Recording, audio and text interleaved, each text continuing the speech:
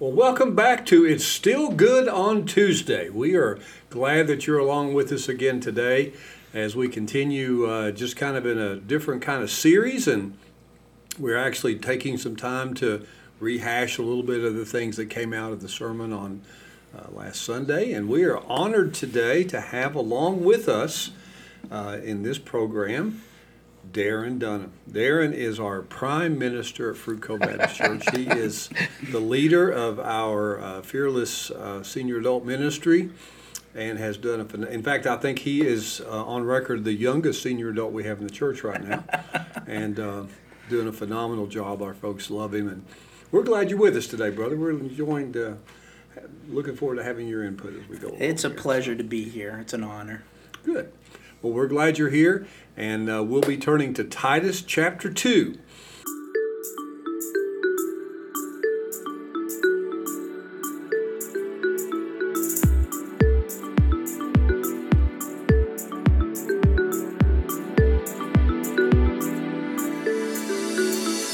And we'll start in verse 11 today.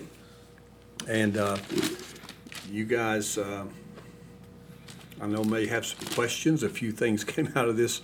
I preached last night at a pastor's event in Sanford, okay, and just kind of brought basically the same message that I preached here yesterday morning. And it's interesting how this lands in a group of pastors versus in a church. Even though it's the same text, it's just a different spin and how they hear it. You know, and this is the thing we have to keep in mind, the entire book of Titus, we were talking about this a moment ago in the pre-program here, the entire book of Titus is a letter written to a pastor. Mm-hmm. You know, it's actually not the book of Titus as if Titus wrote it. Titus is not the author of the letter. He's right. receiving the letter from Paul. And I can imagine, as a young pastor, dropped into a world that is very different and very hostile toward the gospel, that he probably had this wadded up and walked around with it all the time. I mean, he was having to look down, what did Paul say about this situation? You know, I would think this was something that was kind of a lifeblood circumstance for Titus to deal with. But as I said yesterday, let me say this again. This particular segment, this portion of Titus chapter 2, to me, is the high point of the letter. In fact, it's one of the high points theologically of the New Testament. Mm-hmm. But it's certainly, to me, this is the pinnacle. Everything kind of builds up to this and then rolls back from this. Let me read it again, a great text, and let me just read that for us. In verse 11, "For the grace of God has appeared, bringing salvation for all people, training us to renounce ungodliness and worldly passion, and to live self-controlled, upright, and godly lives in the present age, waiting for the blessed hope, the appearing of the glory of our great God and Savior Jesus Christ, who gave himself for us to redeem us from all lawlessness and to purify for himself a people for his own possession, who are zealous for good works. Therefore, declare these things, exhort and rebuke with all authority. Let no one disregard you." All right, so Darin, we know that you are on the spot here because we asked you to come in and sit in on this particular podcast without giving you a lot of context or a lot of preparation. Or foreknowledge. So for time. It's nothing like just diving in. I'm ready. So for you and for those folks that may be joining us for the very first time, we'll kind of all learn together. But we're just going to have a conversation like we would have if we could go out and get a cup of coffee after the Sunday service and just say, okay, so what is this saying? What is this really saying to you? Or what about this text troubles you? So, Jason, you had some questions you might want to start with. You started with 15, but then you went back to 11 and then went up to 14. Mm-hmm. And so, like 15, I had this, it says, declare these things, exhort, rebuke with all authority, and then let no one disregard you. So here's my question. Would Paul have said that to anybody and everybody in the church? Or is that a specific statement to Titus as a pastor, as an overseer who is now, setting up other overseers? That's from chapter 1, and elders. Is that something that everyone should be the exhort, rebuke with all authority, And where does that authority come from? Yeah. Because let's Good be question. honest, there's some church members that take that command a little too seriously. They're too much. We always get the email that afternoon or something like that. You didn't do this, or I thought this would have been better. There's always those. No. But then the other thing is also there's other church members, and we'll even say pastors, that have turned laissez-faire with exhorting and rebuking, where some pastors I think would almost like just want to skip that verse because that's confrontational and We don't like conflict. right. So Humans how do don't we like do conflict. that though Yeah. in the church that's gracious, but at the same time not? And again, is that for everybody or is that just the pastor?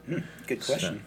You got a good answer? No. Looked like he was looking right at you, Darin. I don't know. But, no, that's I think number one, I don't think anybody has a spiritual gift of rebuking. No. There's not. This is not like something that everybody ought to. This is not something we just should be running around sprinkling around on people just because we get upset with a position or a situation. I think there are genuinely times.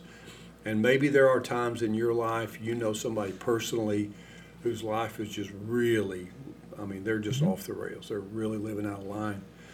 And occasionally a friend coming alongside that person and putting their arm around them and say, I'm gonna say something to you about this. Mm-hmm. And this is not right. The way you're treating your wife is not the way you should treat a wife. That the way you're doing this is not the way the Bible would say that.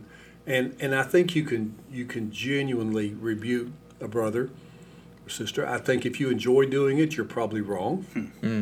That's fair. And I don't know of any pastor that enjoys a message where you have to rebuke people, even a congregation in general, those kind of things. So I think that the measuring, the internal measurements you should use, should I rebuke a person? Well, does it make you happy or make you say, well, I want to tell them off? Okay, then probably don't do it. Yeah. Because you're not going to do it in the right spirit, and therefore it's not going to be effective.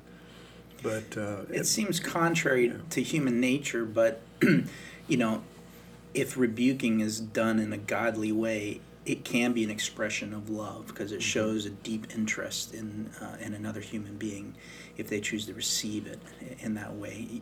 It also can bring peace to incredibly tumultuous situations where there's just angst and conflict, and done rightly, it could lead to a sense of peace too. Mm-hmm. But the spirit of it, as you say, Pastor, is pretty critical. Well, I think we have to be careful because, Titus, the 1st and 2nd Timothy are called the pastoral epistles. They are written from Paul to pastors. So you've got Titus and Timothy as pastors that are receiving these letters. You can't just kind of disregard half the letter because, well, that's just for pastors. Now this word is very clear, declare these things. This was very clearly from Paul to Timothy or to Titus, an encouragement to, hey, lean into this, Timothy. This kind of stuff, you need to make sure you do this, you're saying these things, you're rebuking those who are not paying attention to this. And that's very, to me, verse 15 is very direct, shot at pastors. Yeah, I think so. But that doesn't mean it doesn't have some, more larger principle application to people who are not pastors. I think there's a possibility. And I think, what we kind of got into this a little bit in the last episode, because the last episode was, 2:1 through 10, and it's all about, the older men exhorting the younger men, and it was, all right, church is family. And so, if my brother is out of line, I'm going to approach him as my brother out of line. It's not that I'm coming down on him. It's I want to see my brother redeemed. I want to see the family mended. Right. But if he has made some decision or has some sort of lifestyle problem, we're going to do that, I would say graciously, in a way that is redemptive. Mm-hmm. So, but, some are just not that good at that. Yeah. Yeah. Well, it's and some of this is, and I've, I'm kind of an advocate for the pastor kind of becomes the spiritual father of the church. Yeah, Padre Tim, that's right. Well, I get called Father Tim a lot. All the time. You got a lot of folk coming out of Catholic backgrounds, and I get referred to as Father Tim all the time. All the time. but and that's okay. I don't mind. I'm grandfather Tim now, but I guess but it's not a bad thing if we understand that really the church is a family. Yeah. And if we start relating to each other as if that were the case, that really and truly we take that seriously, that we are brothers and sisters. And if you rebuke a brother or sister in the same way you would rebuke your own flesh and blood brother or sister, or if you rebuke your child in the same way that you would rebuke rebuke somebody in the church in the same way you'd rebuke a child, there's a different tone and texture to that, and there's a different ability for that person to receive that in love versus you're being judgmental and just coming down on them and being hard on them kind of thing. So anyway, I think so. Really, to kind of broad brush answer your question, I think this is certainly first line. This is directed at pastors, but there's some application and overlap, I believe, for folks to hear and work with this too. We certainly need the exhortation. We need to encourage each other. So that's part of it. But one of the things that is very clear in Titus, the letter, and this has caused some people to say, well, did Paul really write this? Because there's kind of an upside down world thing happening here with Titus, in that Paul usually, like in Ephesians, Paul begins with 3 chapters of heavy-duty theology. He drops doctrine on the church. And then verses 4 through 6, let me unpack this and tell you what this means. So everything gets interpreted through the lens of that doctrine that he just laid out. Right. All right, it's true in Romans, it's true in other books too. But here, we get the application. Right. And then he gives us the doctrinal foundation for that. So verses 11 through 15 are actually the doctrinal foundation for what you preached last week in verses 1 through 10. So, I mean, the whole thing starts out with, in verse 1, it says, teach sound doctrine, and then do these things. Right. And then he tells us what the sound doctrine is.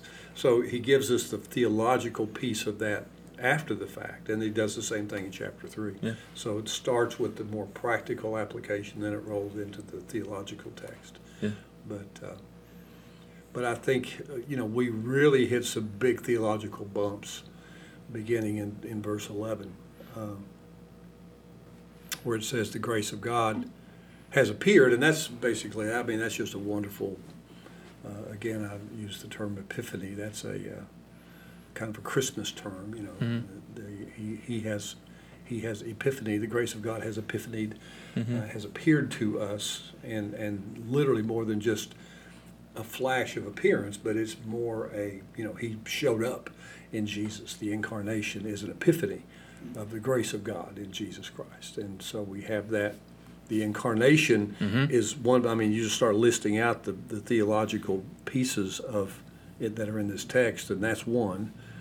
And the second thing he talks about is bringing salvation for all people. Now that's where we really hit a speed bump. All right, so we got to slow down there a little bit and go, okay, so what is this saying?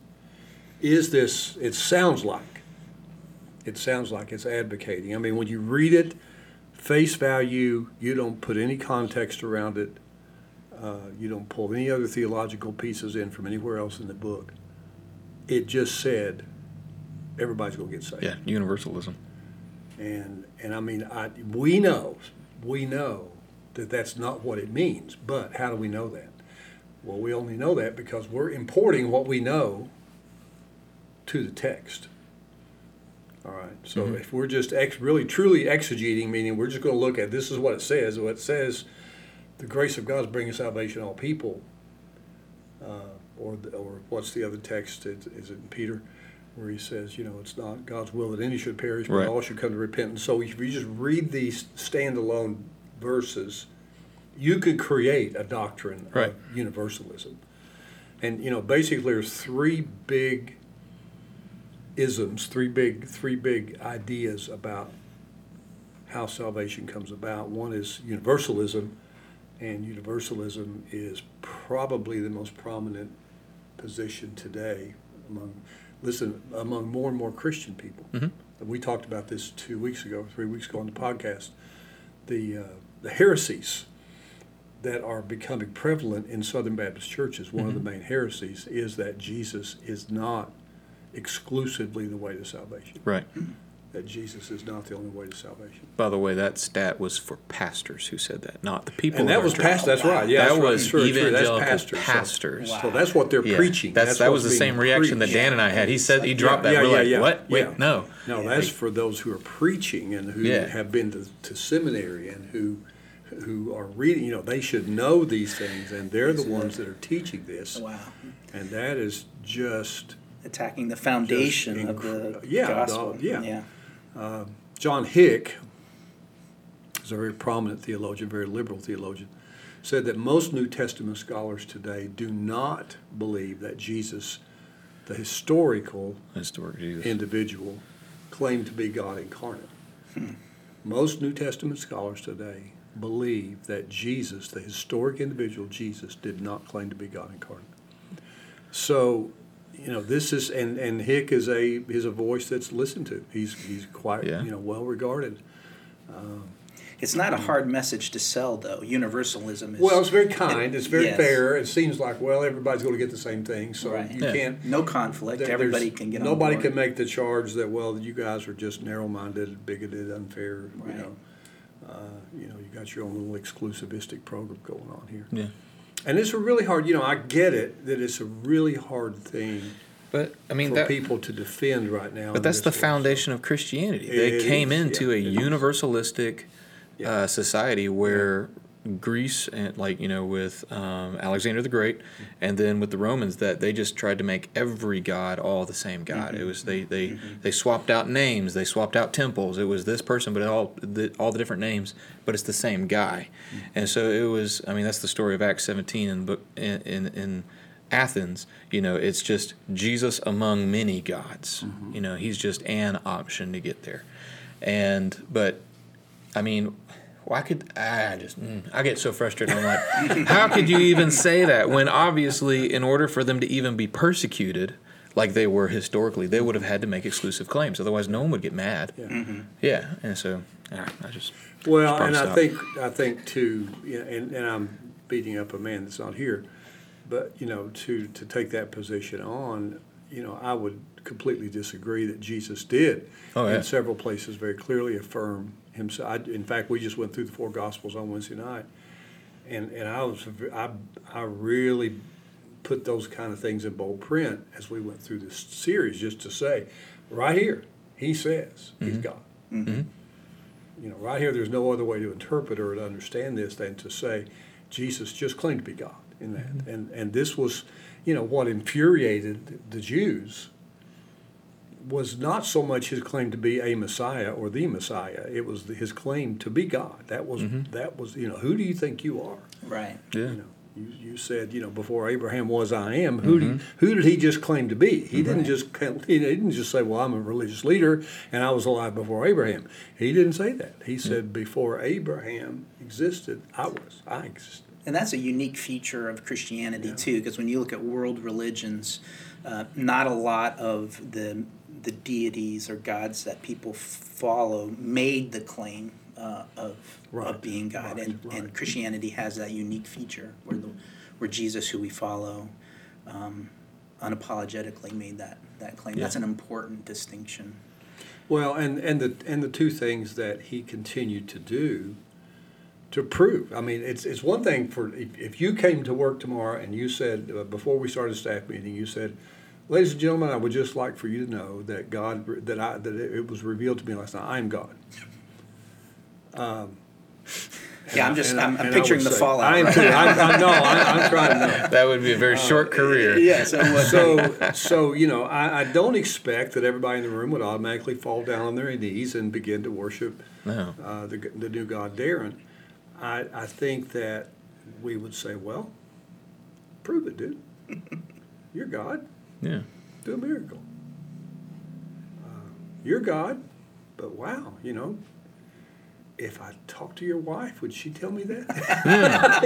I mean, it's but again, here's Jesus living. He didn't just live a public life that was really spotless. I mean, he did. It was, but that wasn't enough. He lived with 12 guys for 3 years. And he pulled guys around him from every political and religious stripe, every kind of person around him to say, watch me. Mm-hmm. And, anybody can pull it off on Sunday morning. Mm-hmm. Yep. I mean, anybody can be good for 2 hours. Yeah. But follow me around all week. Mm-hmm. And how does that look? And what does that look like? So here's Jesus for 3 years. And any of those guys, when he said, well, I'm God, they were struggling with that too, but they couldn't say, no, you're not, you sin. Right. Yeah. And it's fun to see how in the case of the disciples, how they came to these moments of truth at different times in their journey. One of my favorite all-time stories is Thomas after the resurrection, where you get this idea that was it. That was the moment where he falls on his knees and he says, "My Lord and my God." Well, see, and that's the big thing, because here's what they all knew. Even the ones that weren't really theologically astute. God doesn't die. Yeah. Right. Yeah. How can God be born? Wait, How can God die? You died. How can you be God? Right. Yeah. So the big challenge was, okay, that if he wasn't God, he'd still be dead. That's right. That's right. So, but anyway, this is the thing. It's a ridiculous claim on its face, just because there are a number of places, I believe, in the Gospels and other places throughout the New Testament, although he would say, well, the New Testament letters this is the church creating, making Jesus into a God. Mm-hmm. He never claimed that for himself, but he did. He did. Yeah. If the documents that we have in the Gospels are accurate documents, Mm-hmm. which we believe they are, Jesus did claim that he was God. And it's been a battle for the church since its inception. Oh, yeah. They've been fighting this. I mean, C.S. Lewis, had to come out and talk about, either Jesus is a madman, Mm-hmm. or he is a crazy man, Mm-hmm. or he is who he claimed to be. You can't say, oh, he's just a good rabbi, or he's just a good teacher. Yeah. Logically, that doesn't fit. You have to abide by one of those three different perspectives on him. Yeah, I mean. But anyway, but the basis of universalism is the claim that Jesus is not God, and therefore, any number of religions can be salvific. Any number of religious systems can save you. The second position is very popular is inclusivism. Inclusivism basically means you don't have to have a religion to save you. All you need is to have a good conscience, be a good person, or your response to God's revelation of Himself in nature, or inside of you through your conscience. If you respond well to that, then God's going to say that's enough. That's good. Yeah. Because maybe you grew up on the island of Piggy in the South Pacific, and nobody ever wrote the Bible in your language, and you lived out there by yourself your whole life. Well, what's going to happen to that guy? I mean, I think it was David Platt, took that analogy on a bunch of years ago in one of his books, and talked about the fact. They said, well, the basic failure of that premise is that person on the island is an innocent person. Right. Because, the Bible pretty clearly says none of us are innocent. Yeah. Right. So, the assumption is, well, this poor innocent person out here on this island, how would he, why should he not get to go to heaven because he lived on an island by himself? Right. But inclusivism basically says if your conscience is good toward people, and if you see God in nature, if you see God in some other revelation of creation of some sort, then that is as good as faith. That's the same thing. Yeah. And that's actually a very that's where a lot of the New Age religions come in. It's just, well, you don't have to follow. You don't Be have true to to have yourself. a religious system. And I would say you don't have to have a religious system. You have to have a relationship with Jesus. You don't need a system, but you're going to, you're going to create a system in your mind of some sort. You just go. We go ahead. We are attracted to. Okay, well, I'm going to go to church because they're saying the same thing I believe in here. So, whatever else we have to build around that. But the bottom line is they believe what I believe. They say what I say. They celebrate what I celebrate. I'm going to go with them. Yeah. And so the church doesn't save you, but it gives you a place to grow in what you believe and to walk with people that believe the same thing. Inclusivism basically says I don't need nothing or nobody. I can be out in nature. I can be, living by myself. I don't ever have to relate to other people. I don't have to be with other people. and God's just going to be okay with me because I'm an okay person. Yeah. You know? Well, and it's all about inclusivism is all about the conscience and that you're doing right by yourself and by Yes. God, if there is one even. Yes. And I actually read a essay back in college, and I wrote a response essay to it where they compared 3 different people, one being Jonathan Edwards, the famous preacher. The next was Heinrich Himmler of the SS, the Nazi Germany, and then Huck Finn. Those were the 3. And That's an interesting Jonathan And to them, this author said that Jonathan Edwards was the worst because he had no guilty conscience about saying that sinners are going to hell because they won't repent. Versus Himmler was the best because he was completely clear conscience for what he was doing. To which I'm like, he's responsible for the death of millions of Jews. How? My response was like, we're not judged based upon our motives and our conscience. We're judged based upon our actions and what we do. And I feel like a lot of Christians, especially for me in student ministry, they focus more on like, was he a bad person or something like that? I'm like, no. Did he murder somebody? Then he's guilty of murder. It's not like, well, you did 99% of your life was great, but yeah, this one thing, we'll just disregard it. It's you're judged based upon the sins you commit, and that's where it starts at. And so that's the unraveling though of inclusivism. They have to reckon with their sin. Yeah. And neither inclusivism or universalism deal with guilt. Right. They don't talk about guilt because they don't talk about sin. Sin Right. Sin's really not that great of consequence. So, So when we're looking at Titus 2:11, the nuanced interpretation should be the salvation is available to all. and that's really a better interpretation of the verse. Right.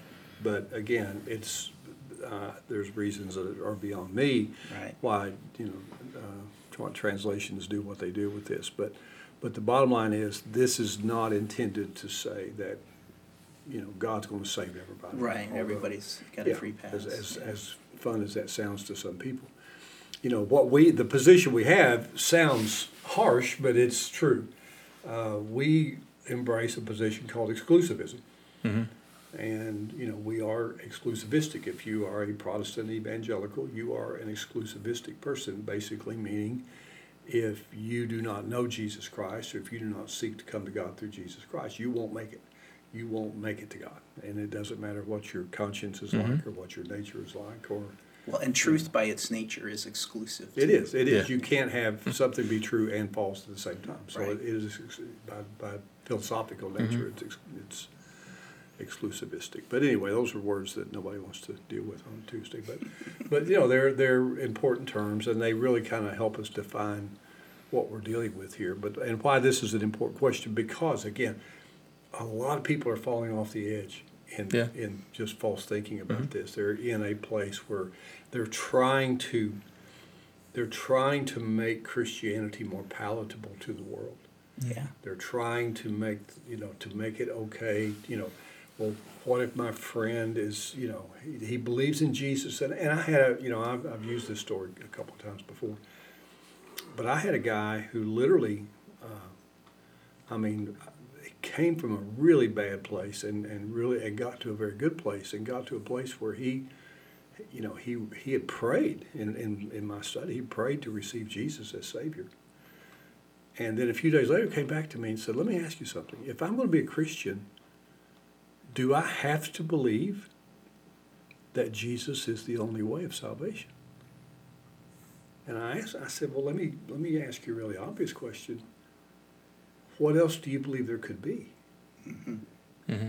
He said, well, what about a person that just, that's just a really nice person, and they've never hurt anybody, and they're good to their family, and they're good citizens, and they're good people, and, would God reject that person? I said, if they don't know Jesus, yes, but I said, Jesus is available for anybody. Mm-hmm. So it's not like, I said, I would agree with you that it would sound unfair if Jesus was only made available to a few people. But the reality is he's made available to every person.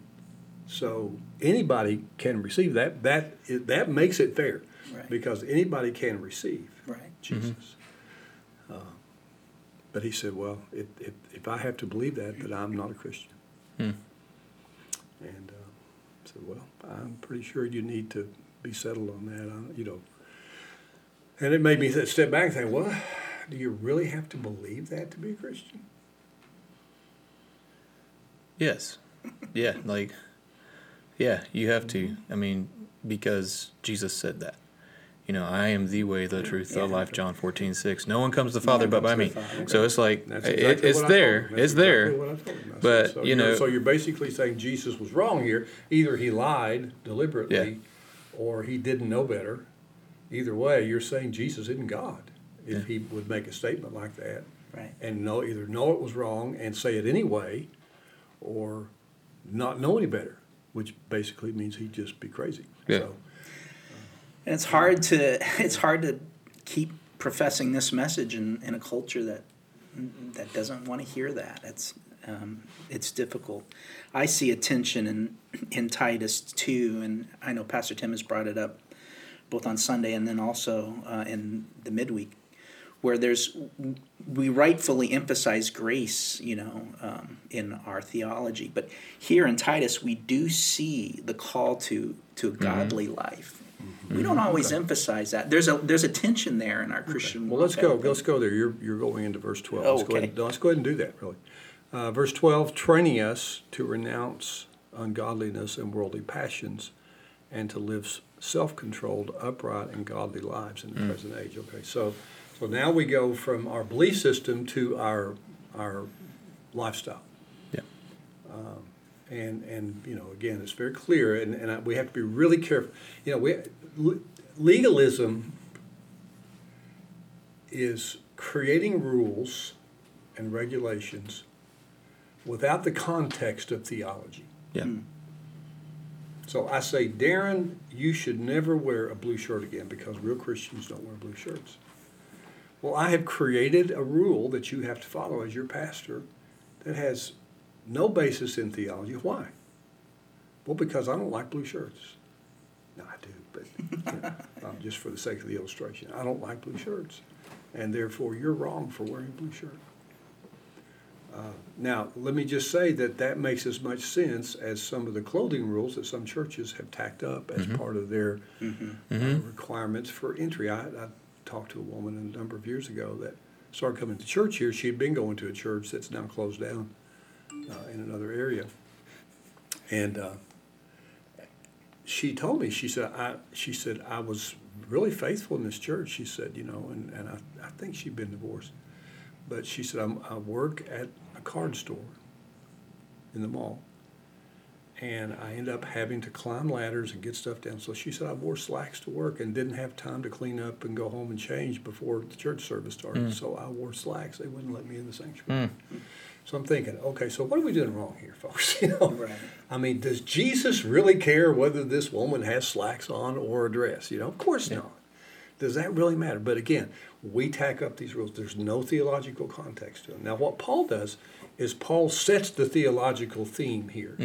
So he said, okay, the grace of God has appeared and bringing salvation to all people. And the grace of God, this is interesting the way this is phrased. The grace of God is teaching us. The grace of God is training us. Now, a couple of things on that. Number one, I think it's interesting that he says the grace of God. Now, I think that's probably a reference to the person of the grace, which is Jesus. But at any rate, the other side of that is we have to be taught how to renounce ungodliness, how to embrace godliness. We have to be taught. This is not something that just automatically, this is the necessity of discipleship. We have to disciple people. We have to teach people because obviously right here, it's not an automatic thing. You don't just wake up the next morning and go, oh, I know. We have people that sometimes struggle to come to campus. They don't know how to act, I mean, they don't know what to wear. They don't know how to be. And I've gone to gyms, and I'm not a gym person. I'm just not, I don't belong, gyms have always intimidated me. I'm thinking I need them, but I just, oh man, what do you do? How do you get in? And, and when you get in, gyms have laws, rules. Wipe this down. Get this, put this back. Don't wear these kind of clothes. You can't wear street clothes into be in the gym. I mean, there's a membership issue. If you're going to walk with us, this is how you're going to dress. This is how you're going to act. But somebody has to teach you that. Right. Mm-hmm. They either hand you a document and say, here are the rules, you need to follow these. Yeah. Or they put their arm around you and say, here's what you do. And here's what you don't do. Right. So any kind of system of people we have a set of kind of a bank of rules that we go, well, this is what we prefer. Now we tried over the years to loosen up on this. I told people for years. I mean, it wasn't that many years ago. I wore a tie on Wednesday night, Pastor Darin. I wore a tie on Wednesday night, and I was the last man standing in this church to wear a tie. It's true. True. I was the last person. Yeah, he was. I was not going to give up my ties, and I finally did, and it was hard, because I thought I always wore it. You always wear a tie when you go to church. That's just what you do. And not anymore, and so okay, well that's an unnecessary rule. That was just putting a burden on myself that I didn't have to have, but I did it because I thought I was supposed to. So. What's the attraction to legalism? Why are we subtly pulled to it? Wow. I'm going to answer this Go ahead, jump in on that. with a Tim quote. Are you ready? Okay. Ready. I've been waiting. All right. So this is something that Tim has said to me, especially when I'm doing parent counseling or anything like that. As rules without relationship leads to rebellion. I've actually flipped it, and as well, it works just the other way. Relationship without rules leads to rebellion. And so many parents try to do both, where one is just all rules, but not a relationship. That's legalism. License is relationship, but no rules. We just get to do whatever we want. Right. And that it takes both to have that balanced life in Christ. So did I quote you right? That's good, man. Bam, that'll preach, right? You quoted me and expanded it, so that's even better. I like that. But legalism is, and this was my definition a long time ago. Legalism is quantifying righteousness. We want to count. Well, there's 10 commandments. I keep 8 of them. That we can quantify righteousness. We want to know, how many times did you come to church? Well, a real Christian comes 3 times a month. Used to be 3 times a week. Yeah, I was about to say. I was like, wait a minute. Yeah, no, I'm a great Christian. I come 3 times a month. What do we want? We want to know. I want you to know I'm that kind of Christian. Oh no, I'm a 6 time a month attender. Wow, Yeah. So all of a sudden, we know how to quantify. Right. We know where to put you on the scale. We know where to put which box to put you in. Well, you're the hyper spiritual person. He goes to church 6 times a month. Not if you ask my kids. I'm here too much. I spend too much time up here. Well, there's that. Yeah, I live there, but I think that's part of it. But what we see over and over again, and this was what happened. I mean, the Pharisees were kind of pulling rules out of the air, so to speak, that they could manage, that they could handle. They were okay to keep, but it would be hard for you. So therefore, they're quantifying their righteousness. How righteous? How much of it? They even had a name for you, Pharisee, because you basically were able to keep a level of the laws that normal people don't. Yeah. And they were regarded for that. They were respected. Yeah. They were rule keepers. That's what they were. Pharisees were rule keepers. We know the law. We can walk through the minutiae of this. We know that you're not supposed to do that. And they can come up to you and tell you, now you know you're not supposed to. No, I didn't know that. Yeah, I'm a Pharisee. We don't do that now, but what we have to realize is they used to be bragging rights. Oh, I'm a Pharisee. Yeah. Well, you do that now. You think, you are. Yeah, you are. That's right. But this is not legalism. What's being talked about here? What Paul's talking, and it's interesting to me that he does not specify what is ungodliness. What does it mean to be? He doesn't say, here's these 3 things. He didn't give you a list. He does not specify what ungodliness is. Now, there's an assumption here that Titus would know, ungodliness, I know what that looks like. And instead be, self-control. Well, we kind of know what that looks like. But, again, that's a very generic, it's a very broad brush kind of thing. So I think sometimes legalism gets really into the weeds and into the real specific kind of stuff. Of defining this is what righteousness really is and what the right thing is. So let me, since we're here parked on 12, I'm going to just go ahead and jump in. We got a comment this past Sunday from one of our listeners, Matt, who then says, can you please expand on worldly passions? And his question was, right here out of 12, when does it become bad, I guess, if you will? Like, it's sort of like, are my hobbies a worldly passion? Because I'm very passionate about it. But, and so I was like, all right, so I told him I'd bring it up, so here it is. Well, I would say in general, and you guys really chime in on this, I would say in general, no, that would not be a problem unless that idol or that hobby's become an idol to you. Mm-hmm.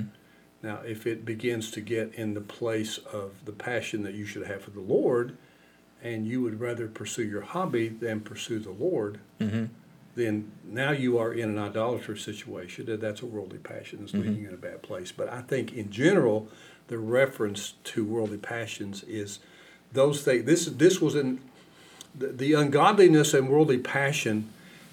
Really isn't. Though both of those words are very internal. Mm-hmm. This is your inner world. This is your inner motivations. This is your inner thoughts. These are your inner desires. These are your inner emotions. This is not really relating to other people.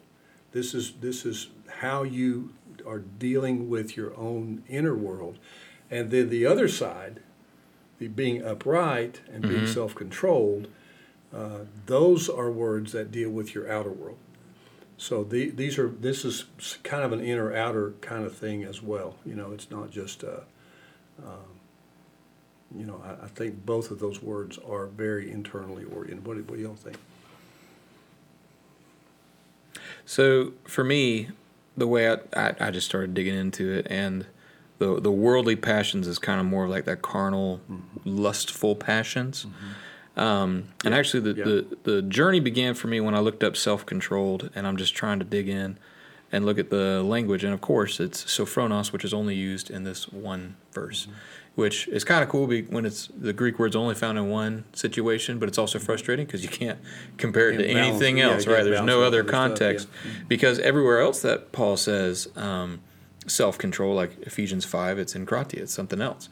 And that one's more of like the restraining of yourself. The sophronos is actually what the philosophers of the day would use to talk about someone who has pursued virtue, and their whole life is encaptured by this sophronos, this virtue. And so the worldly passions is the opposite of that, where you've disregarded the virtues and you've pursued after your lustful passions instead, or hedonism, as we would kind of consider it now. Yeah, and I think that's more the turn of that phrase is more about what do you spend your time thinking about? What do you inflame yourself over internally? So there's really not a specific. Yeah, it's not an list item. Of 4 things. Don't think about these things. Yeah. Because if you're on a diet, the only thing I have to do is say don't eat a hamburger, and all you're going to think about now for 10 minutes is a hamburger. So you don't want to put. Yeah, you're welcome. So you think about a hamburger. I'm kind of hungry right now. Yeah. Cheeseburger. But so it's interesting that Paul does not do those kinds of things always, real specific. He just kind of says, don't be ungodly. Yeah. Don't be worldly. And you go, okay.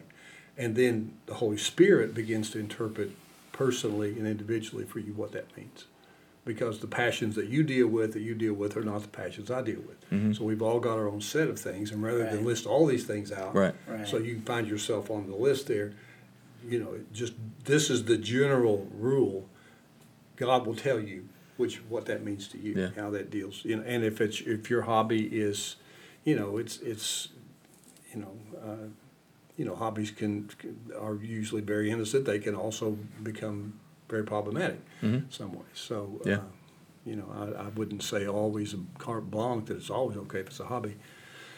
But I think that for the most part, this is an inner world kind of deal that we're talking about, not what you do with your spare time. But the other 3 pieces, the self-controlled, upright, godly, are very externally oriented. And it goes to, again, just kind of the analogy I was using yesterday of, we need people who look like they have been rescued. They look like they've been saved. So the people who are lost would at least know to go, be like Jason. Be like Darin. I mean, these guys have been snatched out of the river, so live like them. Yeah. So that's part of the training is not just, hey, read this book and read these rules, but read that life.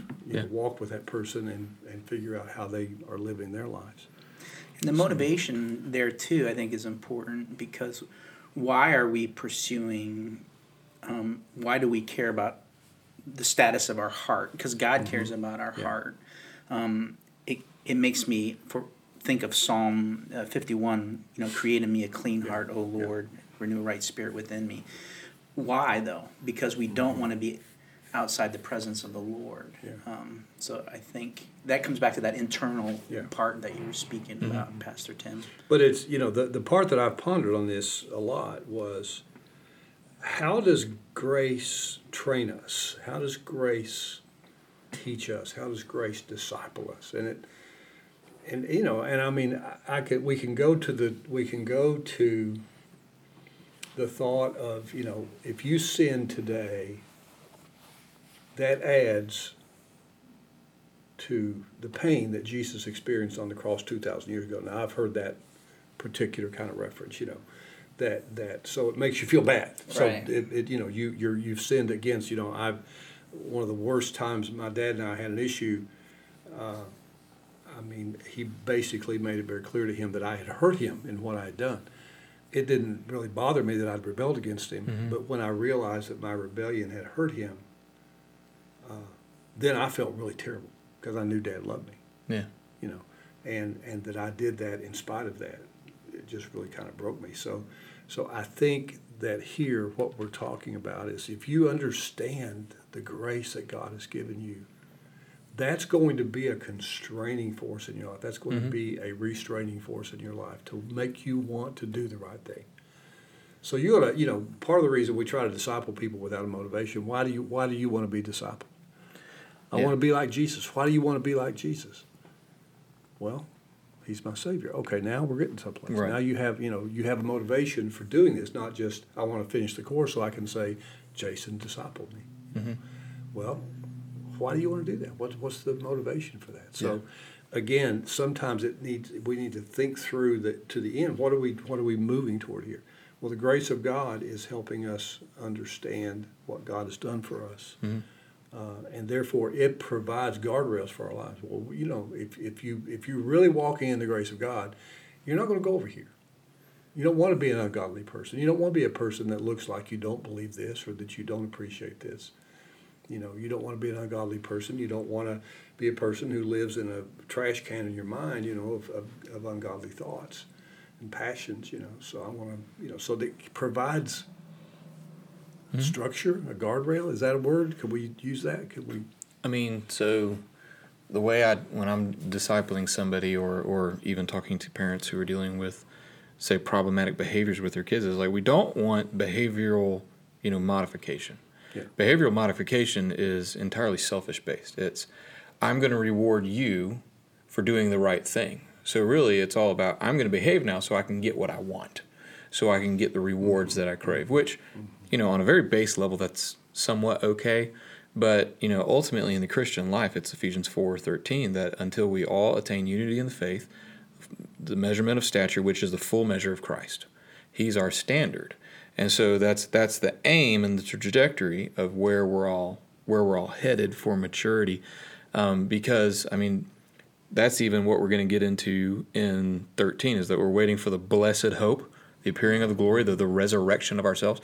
That's the goal, is that one day we will be like Him, and that's the aim. And so then the behavior changes based upon that new spiritual status that we're aiming towards, not the other way around. But the other piece of this too, and I agree with that, but the other piece of this too is, we want to be this. We want to be self-controlled, upright, godly. We don't want to be ungodly. We don't want to live in worldly passions. But again, because we want to be a witness for Jesus. We want to be people that look like we've been redeemed and cleaned up. Let's go down into verse 14. Jesus gave Himself for us to purify us. He wants to purify for Himself people who are zealous for good works. He wants to, he wants to redeem us from lawlessness, and so all of this packaged together, what Jesus is wanting to do is show the difference in our lives so people can see it. This is not just for your own self-satisfaction and pleasure. This is so people can see, oh, this is the difference that Jesus makes. This is the way a person who follows Jesus should live. This is what they should sound like, talk like, and how they should act. So those things are in place. All right, speaking of verse 13, we better move on or we're not going to get to that. Waiting for our blessed hope, the appearing of our God, of the glory of our great God and Savior Jesus Christ. Now, one of the problematic sections there, too, is God and Savior, our great God and Savior. Sometimes I hear people talking about Jesus and separating, and almost presenting a picture that, like here, God and Jesus, two separate people. How do we deal, this is the Trinity again. We get back into how do we understand the Trinity. And, and again, my understanding of Scripture is not that when Christ returns, that there's going to be God the Father and God the Son coming back together. That's not what this is saying. That's a misunderstanding of that. But it's almost the way people think. Yep. They almost think of the Trinity as three. They are three persons. They are three distinct persons. They are three full persons, full God in themselves, and yet they are one. The piece that we can't get our heads around is how does that happen? Right. How can they become? How can they be? If the three of us are three of us, how can we become one? Well, without losing, Jason and Tim and Darin. How do we? How do we become one person in that? And we can't, humanly, we can't conceive of that.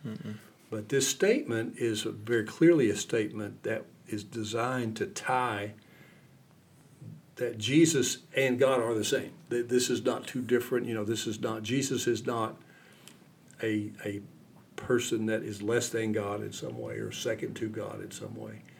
And that, God's having to come back with him to really bring the full force of the authority of the second coming. Jesus is God who's coming, our great God and Savior Jesus Christ. So. Yeah, so in middle school ministry, we've just now finished a series called Son of Man. And we go through the Gospels, and every time that Jesus referred to himself as the Son of Man, we said, okay, what are the things around it that he used to describe that title? And, of course, it starts right out of Daniel 17, that prophecy where it's like, all right, you will see the Son of Man coming on the clouds of heaven, right? Clothed in the majesty of God. But it's the Son of Man, it's Jesus. And so Jesus is very clear that he is God, that he is returning, that he is coming back. But and really this kind of all got inspired. I think it was an article by Trevin Wax called The Rise of Arianism again. Yeah. And it's coming back. It's that there's God, this person, and then there's Jesus, but Jesus is not God. Jesus is still separate. And you were talking about, that's a very old debate. I mean, that's 300 and something AD, right? So very old debate. And that we tend to separate this human Jesus from deity God, but they are one in the same. Well, and this was one of the heresies that was covered in the Lifeway study. Yeah.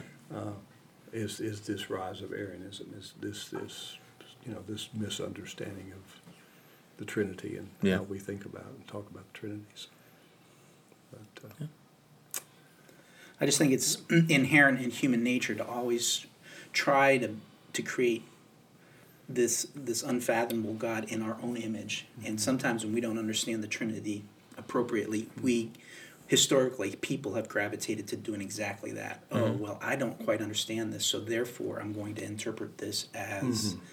Because it's more comfortable for us, I think, is one of the challenges to it. Yeah. So this is one of, if I hear you right, Pastor Tim, this verse 13 is one of those clear, and there's many, but one of those verses that clearly points that Jesus and God. It does. But again, those who argue this will argue against this being a place because this is, again, the church after the fact, looking back and saying that Jesus was God. So. Yeah. All right, well, listen, we want to take a moment before we close, again, to thank Darin for being with us on the podcast today. Give you a moment. We kind of do a sponsorship as we go along here, and we're looking for Looking for paying sponsors if you want to use some budget money to slip us a few dollars of And advertising. now you know why you were but really would you invited. but would you like us to promote the Prime Ministry here at Fruit Cove Baptist Church? I would. We love the color blue as senior adults. I'll just start by saying that. The theme color. Oh my goodness. No, it's not really a community that you lead. It's a community that you're a part of, and it's just been an absolute pleasure to be amongst some of these saints of the church. I think we are starting to get on board with this idea as a community of what is our purpose. We are here Good. on earth. If you're on earth, then you have a purpose. God has He wants to use you, and we don't get a free pass on that, regardless of age. But we do have some theme verses that kind of give us some direction, and Psalm 71 is one of them, which talks about in your older years to testify to the faithfulness of God. Wow. So that is a key theme of our identity as a community. That is what we are to do, is because when you've gone through the ups and downs of life, and if you experience all this world can throw at you and all the pain that you can bear, but you see the faithfulness of the Lord re-emerging time and time again, that's a message that every generation needs to hear to be encouraged by. And so that's how we see ourselves and apply ourselves. So that's what we like to see ourselves and apply ourselves. So, just and the people here at Fruit Cove Baptist Church that are in that community just do a terrific job of displaying that. Eager to do what is good, as I look down at the Titus 2. Zealous for good works. Yeah. Well, listen, you did a great job. We hear wonderful things about the ministry, and excited to have you on board with us here. And glad to have you on board. Thank you for joining us today for It's Still Good on Tuesday. And we hope to see you again next week. God bless you.